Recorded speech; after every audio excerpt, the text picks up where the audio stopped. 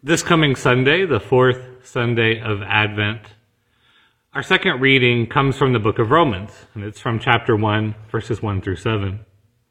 Paul, a servant of Jesus Christ, called to be an apostle, set apart for the gospel of God, which he promised beforehand through his prophets in the Holy Scriptures, the gospel concerning his Son, who was descended from David according to the flesh, and was declared to be Son of God, with power according to the Spirit of holiness by resurrection from the dead, Jesus Christ our Lord, through whom we have received grace and apostleship to bring about the obedience of faith among all the Gentiles for the sake of his name, including yourselves, who are called to belong to Jesus Christ.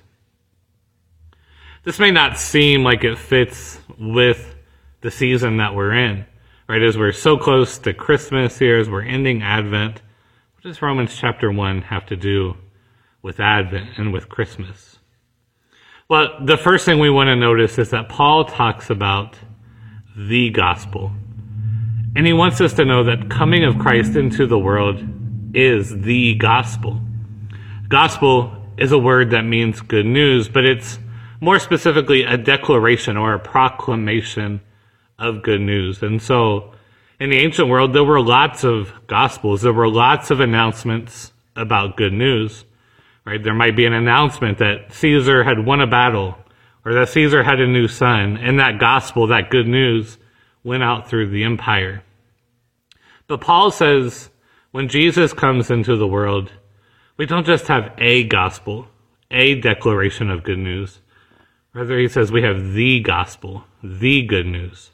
Right, this is the good news that is the hope of all humanity, the hope of all creation. That God has not abandoned us. God has not left us in our sins. God has not left us to death. But God has come to save us and to restore us.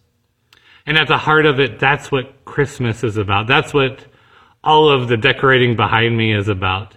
That's what the hymns, the carols, the festivities, the family time, the meals, the feast, all of it springs out of the gospel that Christ has come to rescue us.